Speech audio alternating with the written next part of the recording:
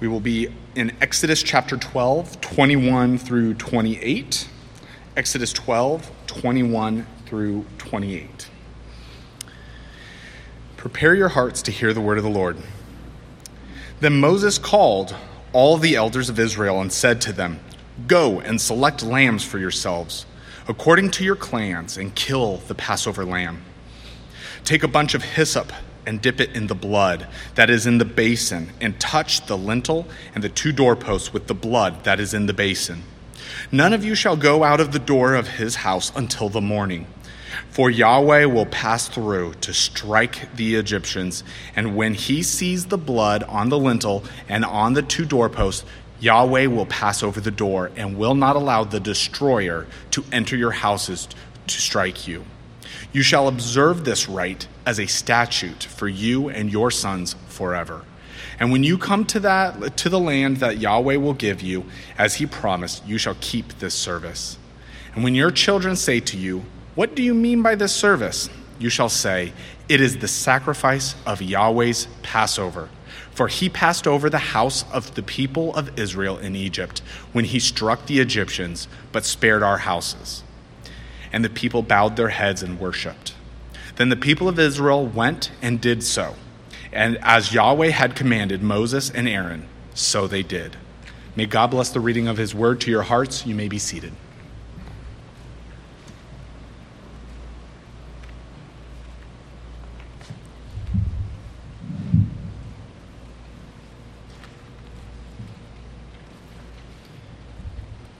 Well, this morning's title of the message is Fear the One Who Passes Through and Over.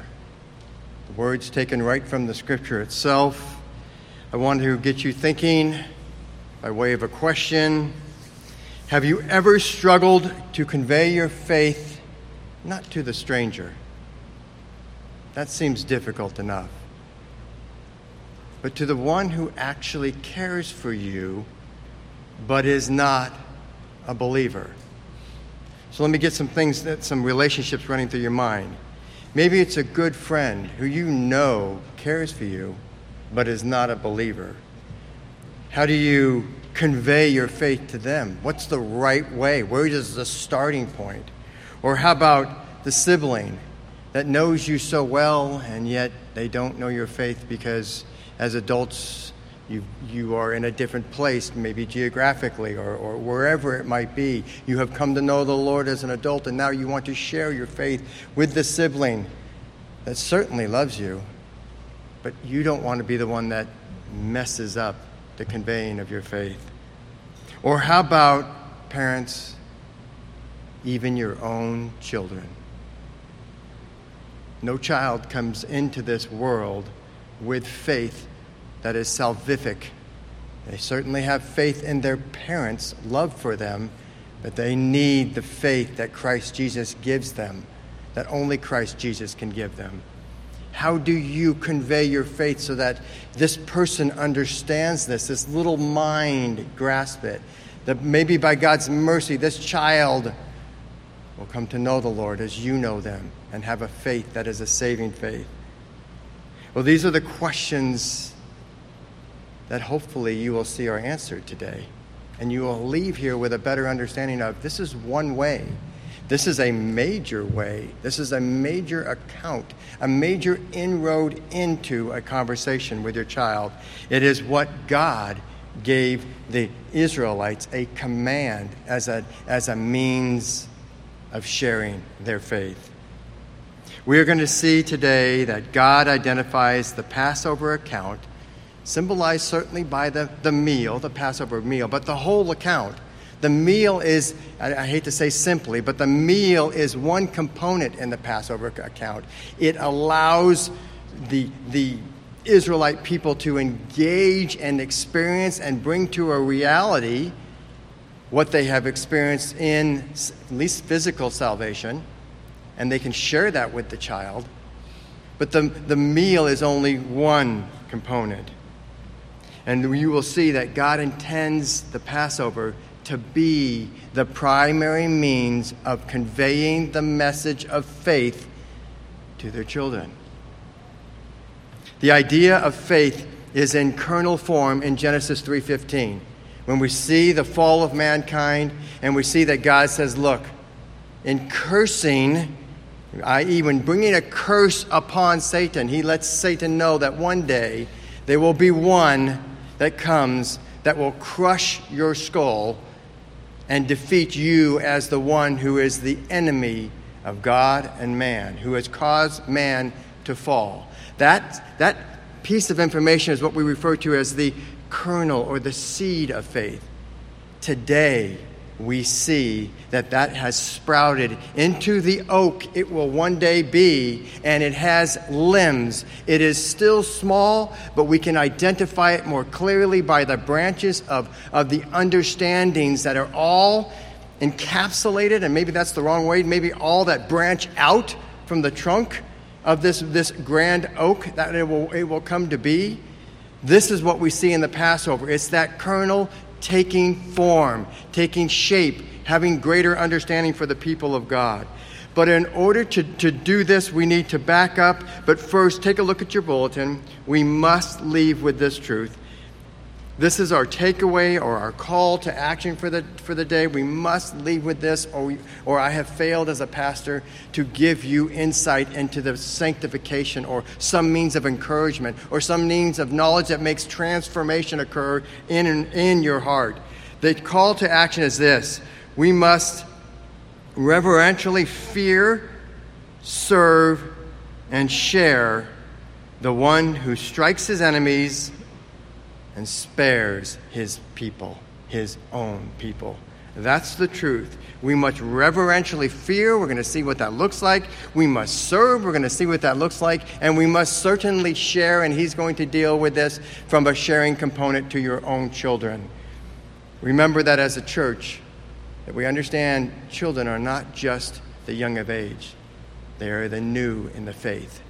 And we have a responsibility to share. Just because your physical children aren't here, remember we are the people of God. We are one people who take this as a family and share this truth. We need to back up, though. We need to lay some ground. This is biblical theology I'm going to give you. Today I'm going to give you the overarching truths. When I've taken you through Exodus, when we've hit the chapters, we get down in the weeds and we march along. And every once in a while I need us to go up so that you can say, oh, this is where we are in the plan of God. If this is the beginning, this is Genesis, by the time we get to Revelation, we're here and this overarching truth is here. It is an opportunity to understand with greater appreciation how big the Passover is. How many times in the Bible does God look back and have all of the prophets look back and say, remember the Passover, remember the Passover. Why is this so important? We need to grasp why it's so important, so we need to back up. I'm going to take you through this. Let's do this now. Let's start in Exodus 1. I'm going to give you overarching truths that's going to march us forward. And then it's going to be a little bit of a ramp up before we get to our text. Let's see if we can understand. Exodus 1. It deals with Pharaoh and the Egyptians. And the Egyptians feared the Israelites. And so what do? They become oppressive. There's too many of them. They have increased significantly more quickly than the Egyptians have. And now the Egyptians recognize them as a force to be feared. The Egyptians do not want to lose power. They do not want to lose control. That's what fear is driving them. And we have a strange thing happen in chapter 1. Now, we know that chapters were not in the Old Testament. They came later. That chapters were added, but it helps us realize truths that are compartmentalized, if you will, and they connect to the next one. So when I say this, and I refer to the chapter, we know that it's one long truth, but the chapter breaks help us. In chapter 1, God is only mentioned in the context of the midwives of the Hebrews.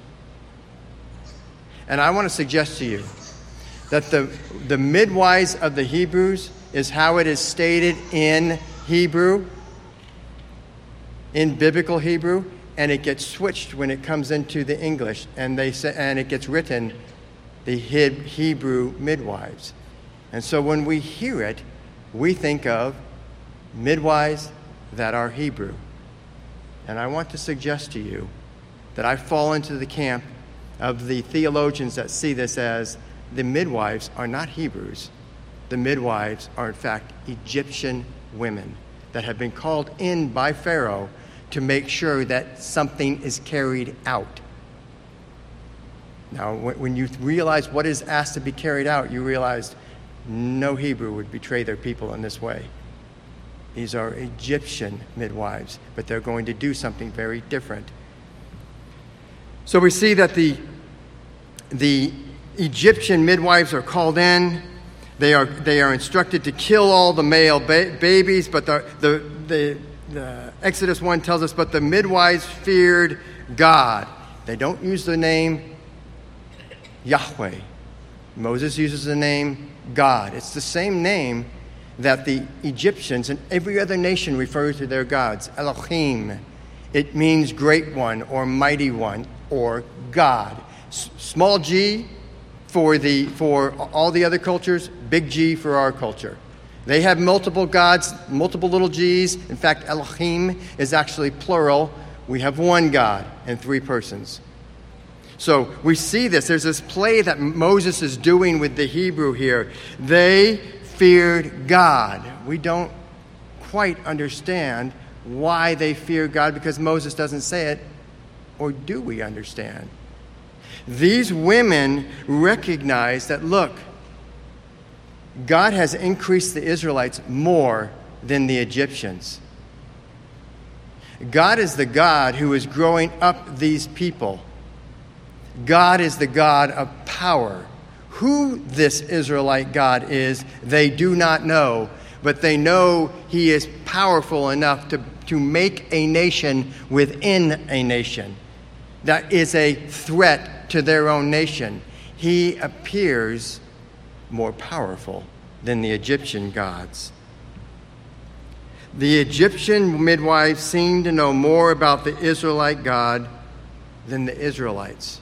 We don't hear of the Israelites relying on the power of God to take them out of this oppressive state of harsh labor. We have none of that by Moses. He starts off, God, by way of using Moses as an instrument, point out that it is the Egyptian midwives that reach out to God.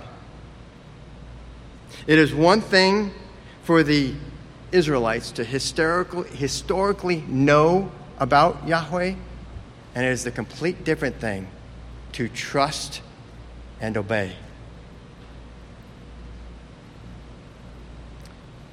So the midwives fear the Israelite God over Pharaoh himself, and there is an irony that we don't hear the Israelites calling out to God to save them. The Egyptian midwives seem to know this foreign god better than the Israelites. But because the midwives who were called to kill the babies once they were born, because they do not do this, because they fear God, the God of the Israelites, Pharaoh takes another action. He takes the action of saying that every male born an Israelite be thrown into the Nile River. Interesting enough, the Nile River was considered by the Egyptians the giver of life. And Pharaoh is asking that the Nile be the taker of life. Death would occur by way of the male children were to be thrown into the Nile. Our chapter 1 ends without any reference to the God of the Israelites by the Israelites. And then we get to chapter 2. We learn of a crazy set of events. God is not going to be listed one time in these events. And yet God's fingerprints are all over these events.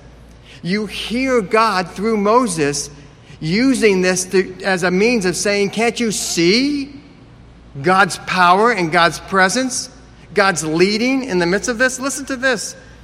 So we find in this irony that Pharaoh's daughter finds a basket with a Hebrew baby floating on the Nile River and doesn't want to kill the baby. She wants the baby as her own. No, she's not a servant of Pharaoh's. She is not one of the citizens of the kingdom. She is a daughter of the king. And she wants the Hebrew baby as her own. She doesn't want to kill it. Let's continue on with the irony. Moses' sister, a Hebrew, offers to provide a Hebrew mother as a nursing mother to nurse this child. And what we see is that Pharaoh's daughter accepts a Hebrew mother. Really? Think about this, how ironic this is. This is supposed to be a dividing point. Hebrews are the enemy. You're going to allow this to happen? You're going to listen to this little Jewish girl on the bank of the river and say, that sounds like a great idea. The irony is overwhelming. Moses' biological mother becomes his nursing mother. Come on. Can't make this stuff up. This is just random. Do you see what God is doing through this whole story? He's saying, I'm present, I'm here. This stuff can't possibly be random. He's not mentioned, and yet he's all over this. Rather than being executed, Moses grows up not just alive. He grows up in the royal family home. Under their learning, he gets taught the best of what the Egyptians had to offer. Come on. The Nile was commanded by Pharaoh to be an instrument of death, but the God of the Israelites used it as an instrument of life. Instead of death, there is salvation. That's what's moving in the background here, that the Israelites would hopefully be getting as they're hearing this later read to them as this book is written by Moses himself. That's part 1 of the chapter 2. We've got part 2. Part 2 ends with these 3 verses referencing God. Exodus 2, 23 to 25. During those many days, the God of Egypt, I said that definitely wrong. During those many days, the king of Egypt died, and the people of Israel groaned because of their slavery and cried out. Did you notice they groaned because of their slavery? It's an okay motive. It's a motive that that got them to call out to their God. Why were they not calling out earlier? The God who they know is the creator over all. Do we not see our own suffering in our own lives? You wonder why you're suffering. Why has God brought this suffering into my life? Does God need to use suffering to get us to cry out to him, to know him more personally? We see that happening here. Their cry, continuing on, their cry for rescue from slavery came up to God, still named God. No reference of Yahweh yet. And God heard their groaning, and God remembered his covenant with Abraham, with Isaac, and with Jacob. And God saw the people of Israel. Notice how that verse ends in your Bible. Verse 25 ends. I'm going to read verse 25 again. It's in the Hebrew. A lot of times when we translate it from the Hebrew to the English, things get moved around so that we understand them. God bless the ESV. They did not move it. Listen to this. God saw the people of Israel. And this is actually a new sentence, but we see that dash mark. That dash means that there's a connector going. These are like 2 sentences that are so connected that we don't want to use a period. God saw the people of Israel, and God knew. God knew what? What is it that God knew? It's left hanging there at the end. God knew the Israelites had a need for rescue, for salvation. God knows the Israelites.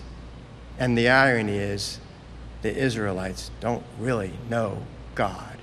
In fact, we've talked about this over and over again. The book of Exodus, taking the people of God out to Mount Sinai, is to lay down for them, this is who I am as your God. So the whole book is God teaching them. We're going to move now to chapter 3, and we're going to see something happens. This is something that we should, as Christians, see a connection to immediately and go, oh, wow. Maybe I haven't seen this before, but this is clearly a connection to our Lord Jesus Christ. Listen to this. So we see, well, let me first give you a little more information. God in chapter 3 appears and personally reveals himself. God appears and personally reveals himself. What does Jesus Christ do when he comes? Jesus Christ appears and personally reveals himself as the incarnate Son of God. That's Jesus' ministry.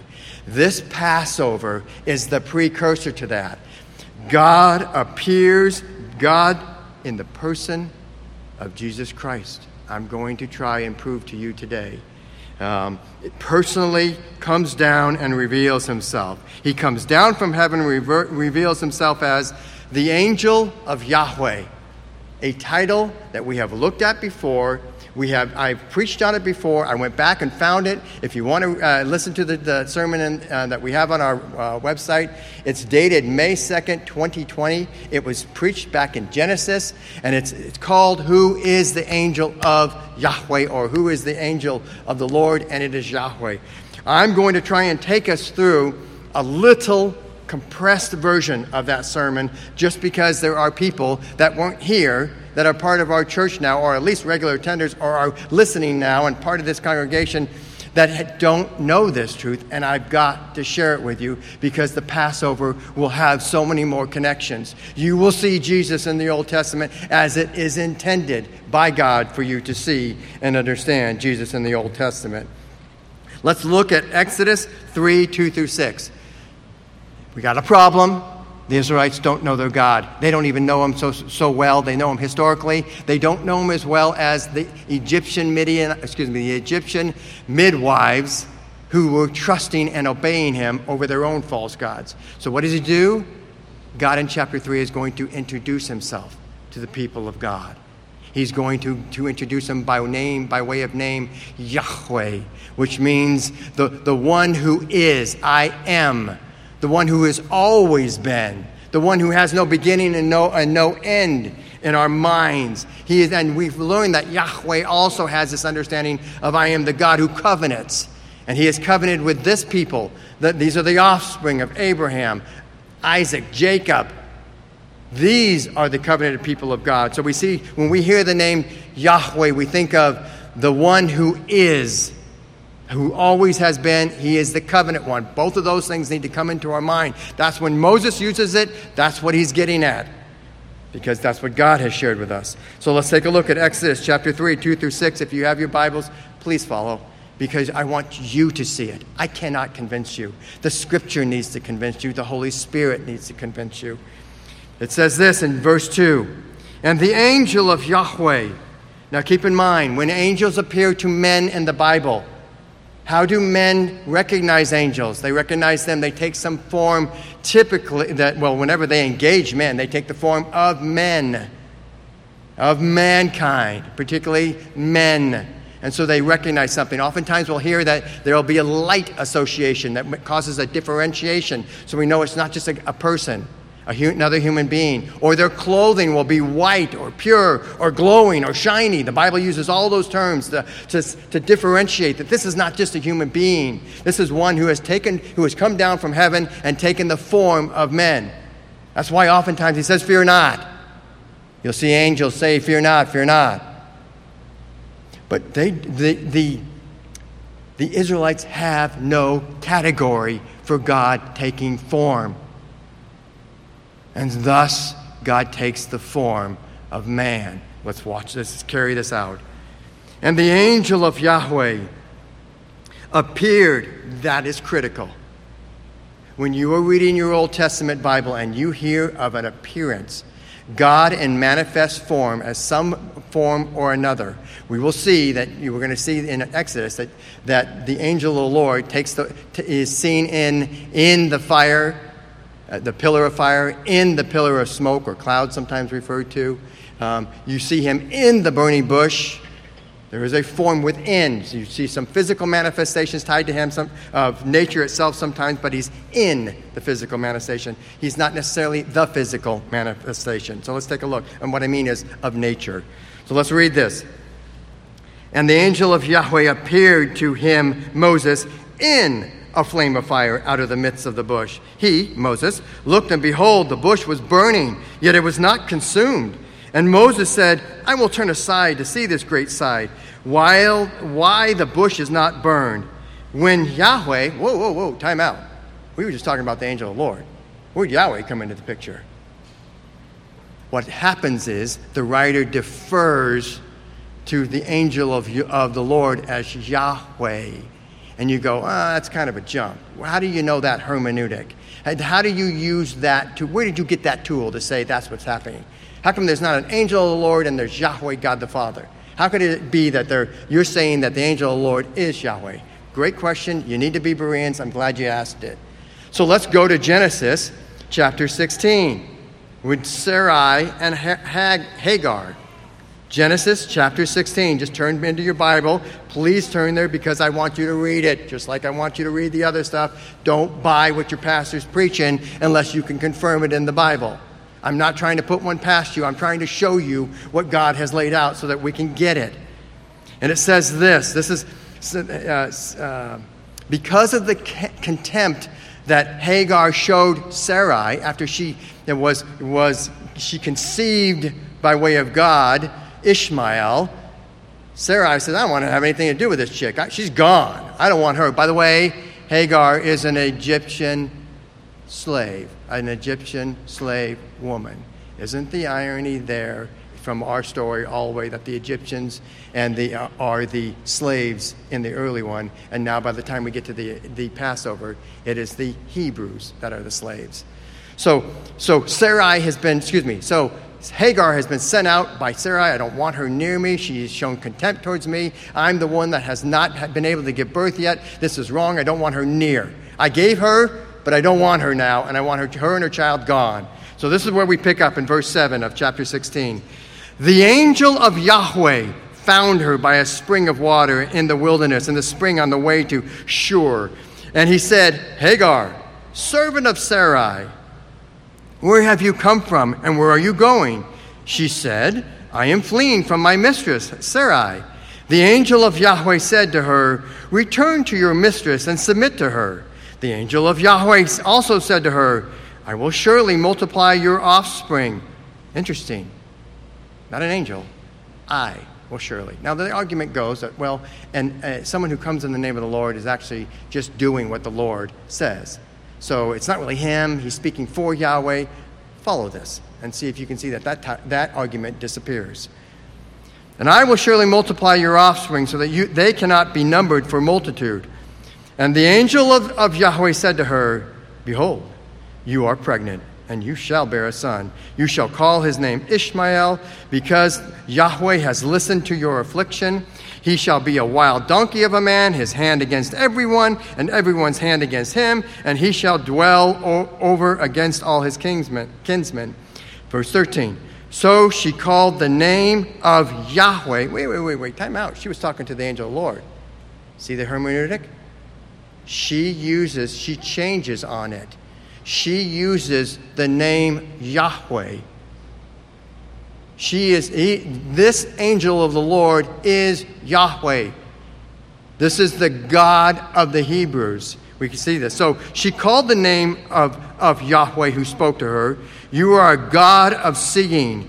For she said, truly, I have seen, if you see the invisible God, the Father, or the Spirit, the two persons of the Trinity that are spirit and cannot be seen, if you see them in the Old Testament, if you see God, it's an indication you're dealing with the person of Christ in pre-incarnate form.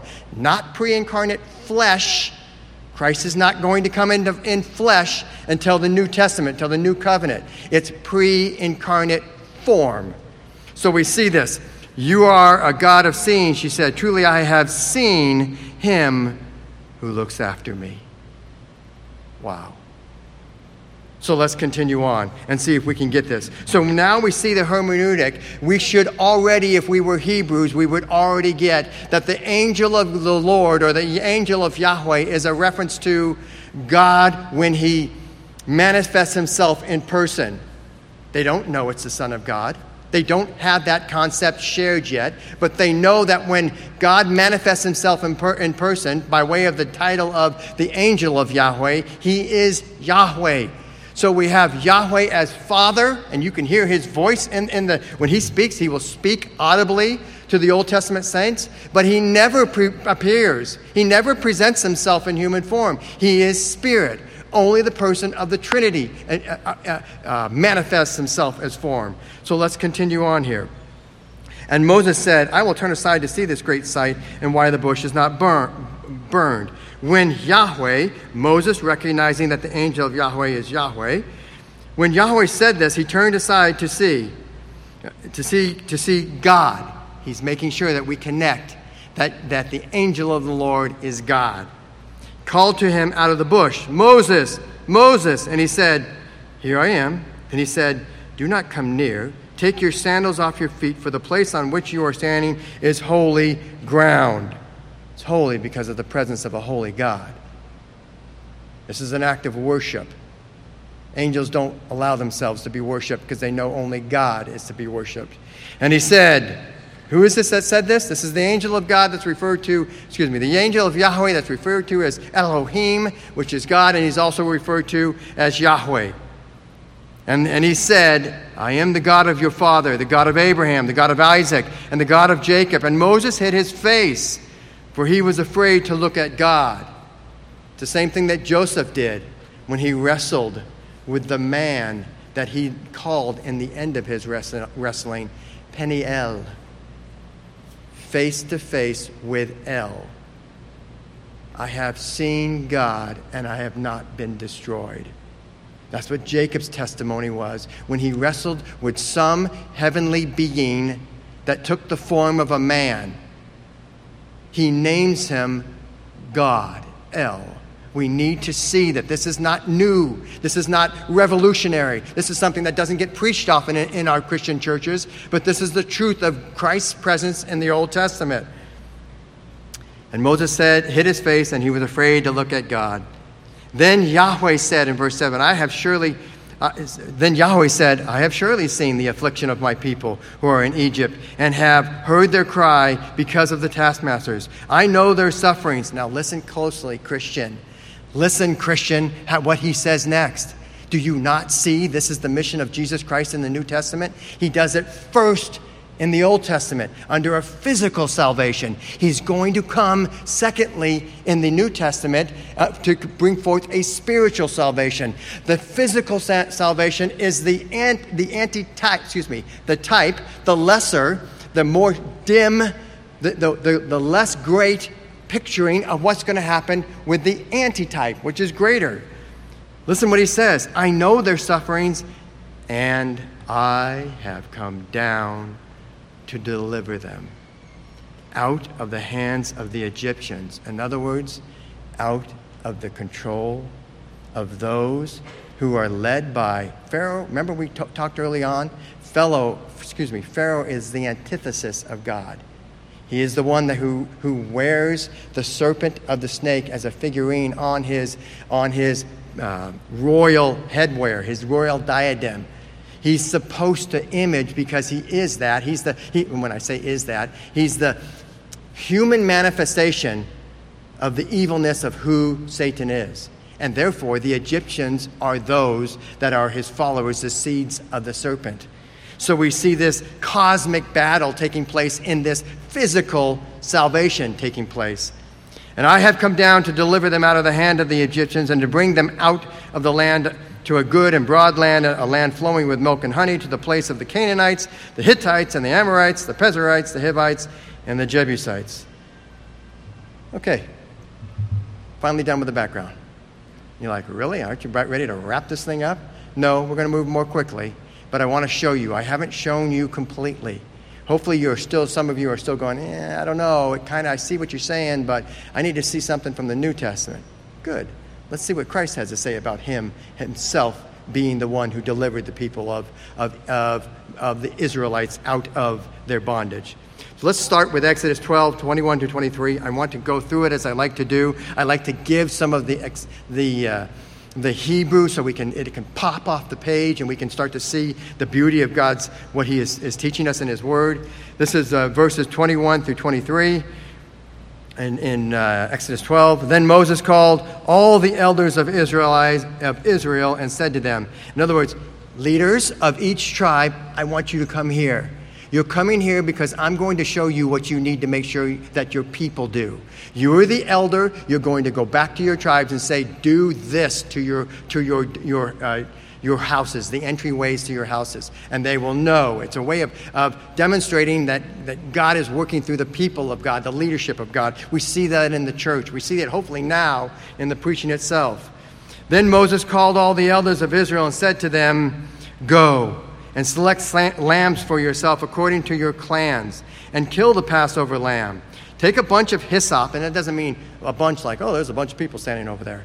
A bunch, in a florist terminology, is a grouping squished together so that you can use it as a means of splattering something, or spreading is probably a better word, spreading something, daubing and spreading around. That's what the bunch is referred to here.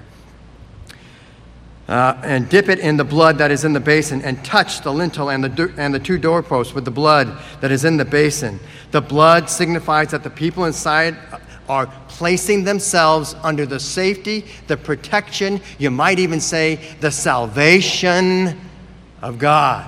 The blood is the blood from the sacrificed lamb that is placed over the doorway, so that it demonstrates those inside the doorway have received some form of protection. There's also a different thing going on. Think about this. There's going to be a death in every household. There is going to be a death in every household. It says it in the Bible. When God himself sees the blood represents the death. There was a death in the Hebrew household. The death is the death of the sacrificial lamb, who is Christ Jesus. He is the sacrificial lamb. Let's continue on and hold that thought as we get to that. And so we continue on here. None of you shall go out. Why? Because you leave the protection. None of you shall go out of the door of his house until morning, for Yahweh, that would be Jesus Christ, the second person of the Trinity. We already established that. So Yahweh will pass through to strike the Egyptians, and when he sees the blood on the lintel and on the two doorposts, Yahweh will pass over the door and will not allow the destroyer to enter the house to strike you. Fascinating. Who more personally connected to the blood and recognizing the blood is the blood of sacrifice than the person of Christ Jesus himself? Yahweh going through. It says he goes through to strike those that have no marking of the blood. And yet he goes over. He does not enter the houses that have the sacrifice of the lamb, which represents his own blood shed for his people. They are not sacrificed because there has been a sacrifice. Let me say it this way. That gives a little bit of a confusion on the atonement. There is, because the lamb has been sacrificed, who is the type, the lesser picture of what is greater, Jesus Christ, the antitype. Jesus sees that and says, they understand. They trust in what I've instructed them. They are demonstrating faith. And so there is the Passover. But there's a reference here to the destroyer. Who is the destroyer? Let's take a look.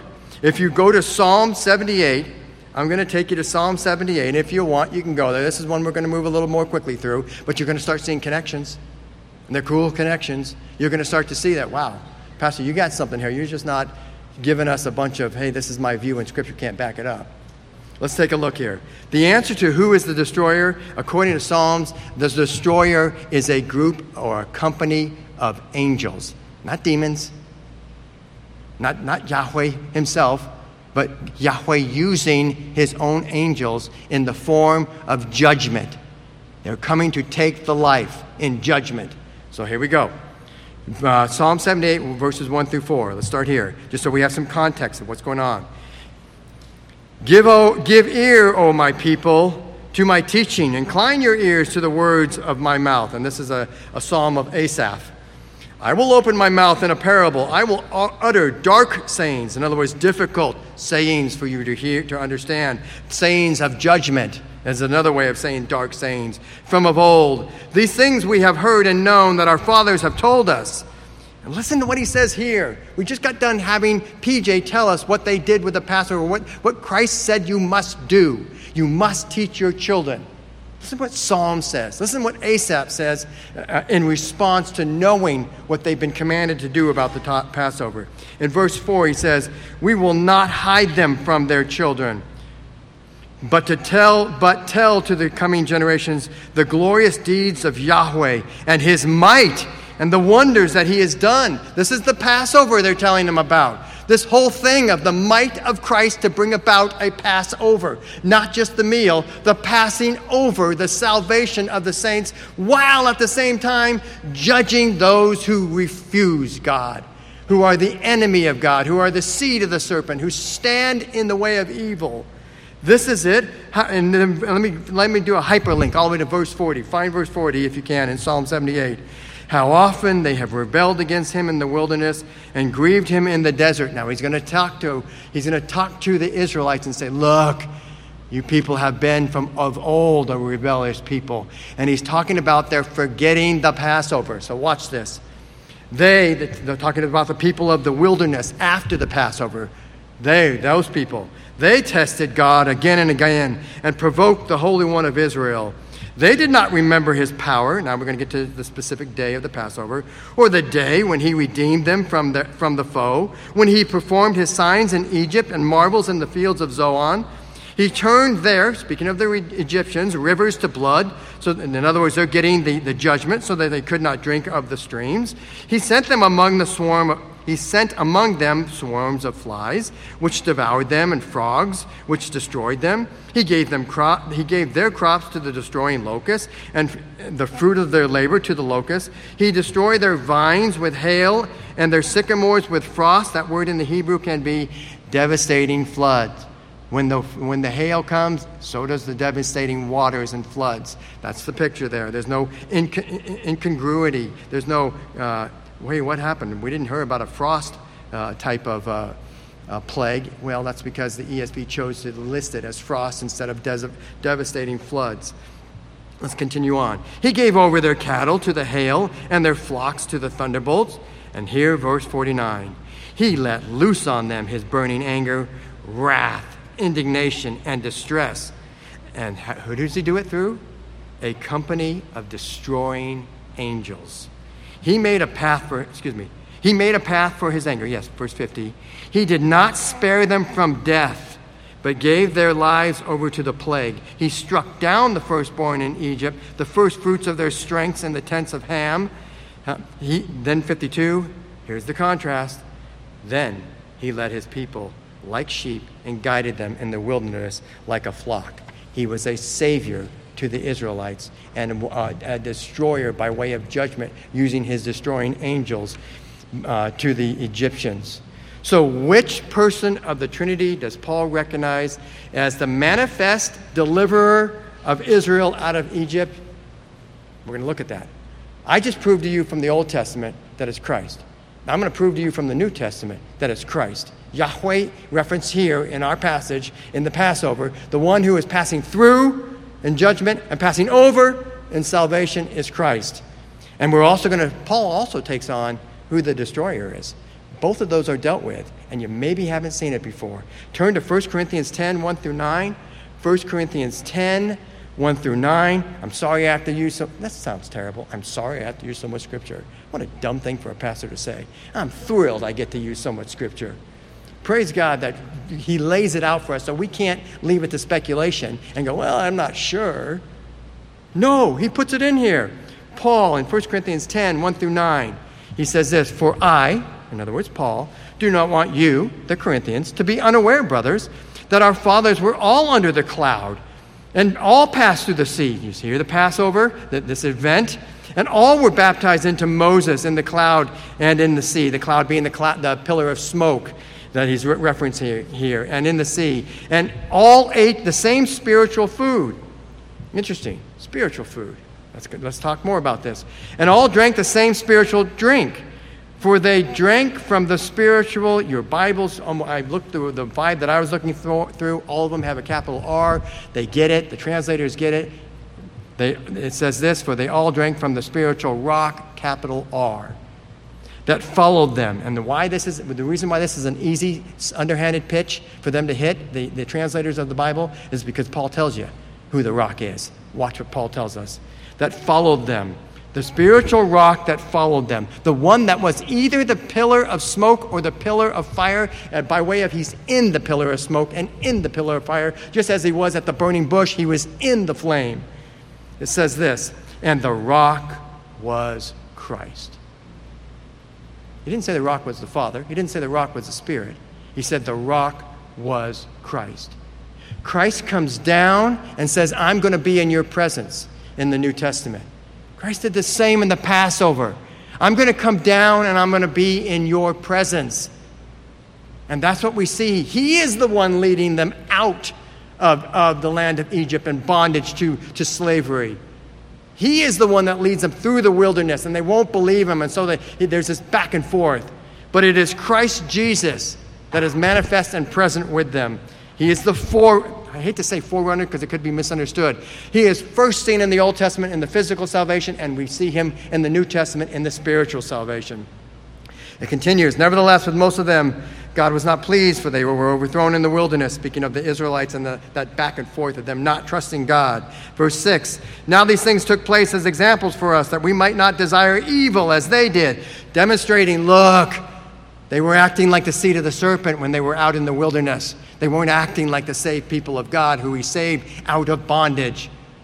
So that's why the reference to evil. Do not be idolaters. Interesting word. Do not be those that spiritually worship another god. That's what they were acting like.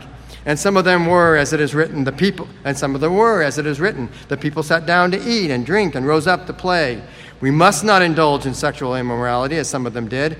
And 25,000 fell in a single day. We must not put who to the test? We must not put Christ to the test, as some of them did. The Old Testament saints put Christ to the test? Yes, they did. When they did not follow and obey and trust in his faith when they were in the wilderness being led by the second person of the Trinity.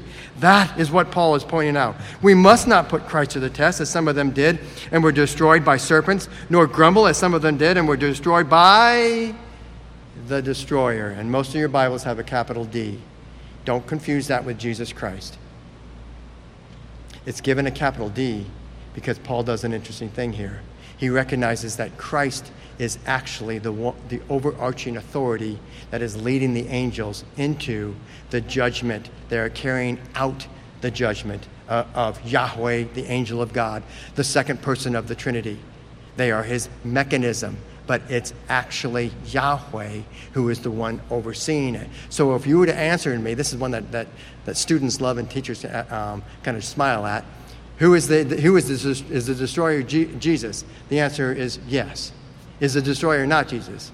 Yes. In other words, either question, even answer. In one sense, it's a company of angels, if you're talking about the specific context. But if you look at the way Paul characterizes it, look, Jesus is the one directing. So therefore, Jesus is seen as the destroyer. We do it all the time. I did it in the police department. When some of my people failed to do something, I would have to talk to the citizens and say, that was my error. I take responsibility for that.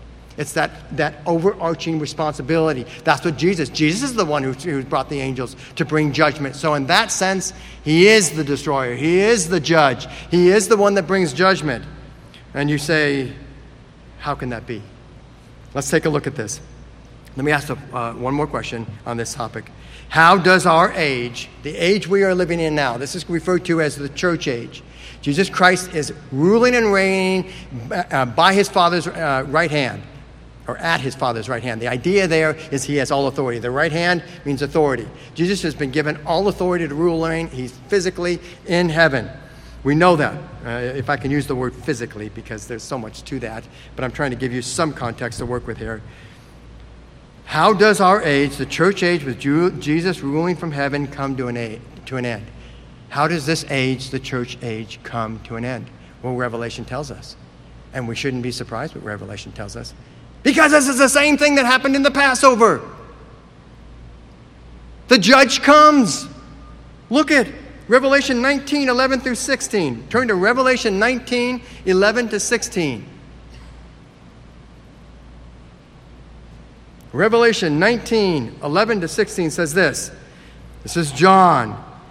Then I saw heaven opened, and behold, a white horse. The one sitting on it called, remember, he's seeing. There's an appearance. We don't see appearance in the Father, the person of the Father, or of the Holy Spirit. The one sitting on it called Faithful and True. These are names of Jesus. And in righteousness he judges and makes war. His eyes are like a flame of fire. If you understand the Passover, the burning bush, the pillar of fire, does this surprise you? No. Is this a reference to Jesus Christ as a purifying? The fire in the Bible often sees as purifying, certainly, but more so, fire, God is constantly referred to, Christ is constantly referred to in the Old Testament as a consuming fire. It is judgment. So we see this. His eyes are like a flame of fire, and on his head are many diadems, those are crowns. And he has a name written that no one knows but himself. He is clothed in a robe dipped in blood, his own blood, and by the name by which he is called, I wish I could say it today, and the name by which he is called is the Word of God. Well, John has already told us the Word of God is Jesus incarnate. We know that. We clearly have the second person of the Trinity here. And the armies of heaven, who are the armies of heaven? The companies of angels. Hello, boys, come on, we're going down to take care of business. We're making all things right. We're bringing justice finally to a world filled with injustice. And the armies of heaven, arrayed in fine linen, remember that? We constantly see that. When they engage mankind, they take the form of a man, and oftentimes they're separated by this reference to linen or brightness or something along that line. Arrayed in fine linen, white and pure, we're following him on white horses. From his mouth comes a sharp sword, and with which to strike down the nations, and he will rule with a rod of iron. The idea is absolute justice. He will tread the winepress of the fury of the wrath of God. He took on the fury of the wrath of God for us when he died on the cross.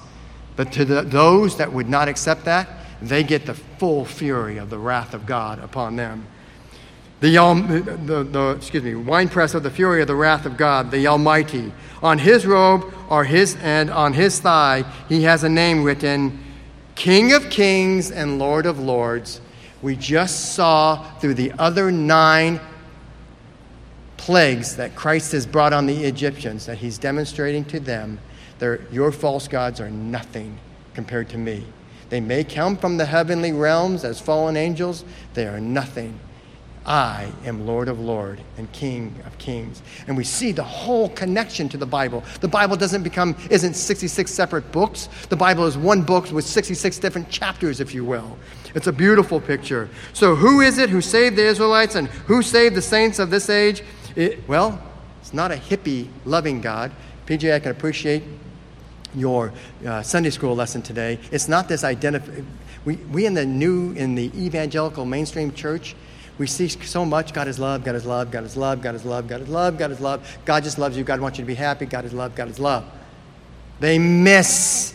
You have a warped understanding of God. He makes war. He brings justice. He is a just God. Any person that is not just is not trustworthy. If you can't trust them with ultimate righteousness or justice when there's an infraction, there is not trustworthiness. That only comes through a God who brings about ultimate justice. All the other gods, whether they be of the Greeks, of the pantheon of gods of the Old Testament and ancient Near East, they are capricious gods. They do what they do, and they do it for their own pleasure. They are not righteous or just. He is the only God that is righteous and just. He is therefore the only God trustworthy of our allegiance to him. Who is the one that passes through? He is Jesus, faithful and true. And in righteousness, he judges and makes war. So let me finish with this, and we'll take just 5 more minutes. Part 2, bullet point 2 of our sermon, of this lesson, of our message, is how is the Passover the transmitter of faith? And when I'm using the word transmitter, for some of you that are younger, you might see that they're streaming. For you that are older, you'll hear the radio broadcasting. It just give an idea of how does this transmit faith? How is it coming out and going to the people, to the masses? Well, first off, you see it in your bullet points. It broadcasts the reality of life.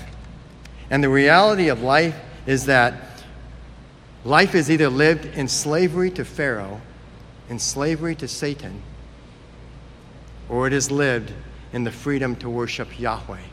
Those are the 2 choices that have been since the beginning, since Genesis 3:15. We saw them again in the Passover. They're still the only 2 choices today. We all came until Christ saved us, changed our hearts and transforms our hearts to where we wanted to respond in faith. We all came out of that slavery. Came out at different ages, different experiences, but we were all in bondage to the slavery. But God, through his graciousness, came down from heaven. He did it in the Passover. He does it in the New Testament. That is his graciousness, his love for his people. We read there in verses 24 to 28, you shall observe, the idea there is, the word is shamar. It means keep through obedience. This rite as a statute for you. He's talking about the Passover. He's talking about the everything about the Passover, the meal, everything. And for your sons forever. And when they come to the land that Yahweh will give you, as he has promised, you shall keep through obedience, in other words, this service. Interesting. 5 other times he used this word, avad, in the Hebrew, to reference the harsh service. He's contrasting. He's saying, you get the harsh service of Pharaoh, or you get the service to God of joyful, heartfelt worship of your God. This is where he makes a pivot. He makes a contrast here. Let me read it again. This service, let me back up, 25. And when you come to the land that Yahweh will give you, as he promised, you shall keep this service, this Passover service, this meal, this whole understanding of who God is and how he has brought about this worship, to be able to worship Christ, God, the triune God, with freedom of heart. And when your children say to you, what do you mean by this service? Oh, look at this. He gave us a command to demonstrate that which Christ did by way of a Passover meal. And what do the children do? The children ask, why are we doing this? What does this mean? Hear the transmitter of faith? Oh, glad you asked, child. Let me tell you what this means. Ever wonder how to teach your children about salvation? Use the story of the Passover as a starting point. God commanded the Hebrews. They didn't die from, it's too gross, it's too violent. Teach them about the judgment that is faced by those who do not place their trust in the Lamb's blood. Teach them. It says this. Let me the part B of this. The Passover broadcasts not only the reality of slavery or freedom to worship Christ, Yahweh. B, the Passover broadcasts a need to have faith in Yahweh's salvation or receive justice. You get 2 things at the end of your life. You either receive the fruit of your faith, eternal life, or you receive the justice that you and everyone that has ever transgressed deserves from God. It's just the reality. That's what the Passover gives us. And do you know what that reality is? Do you realize that the Passover is actually the gospel? The Passover is the first fuller understanding in the Bible of the gospel. We are damned lest God come down from heaven and save us by the blood of the sacrificed lamb. So now, let me leave you with this, church. Teach the children the fullness of the Passover truths. for in it is the message of the gospel. And then finally, our charge that we let off with, we must reverentially fear, serve, and share the truth of the one who strikes his enemies but spares his people. Let's go to the Lord in prayer. Oh, Heavenly Father, we do thank you. We are amazed by you. So many elements of the New Testament are right there. You are an incredible God. These are not disjointed understandings. This is you sharing who you are. We thank you. We thank you that we are given this command to go into the world and teach it, teach the gospel, to start even with the littlest disciples you've given us, our own children. Father, help us be a church that rightly brings up the children of God and takes the message out to the world for your glory. In Christ's name we pray. Amen.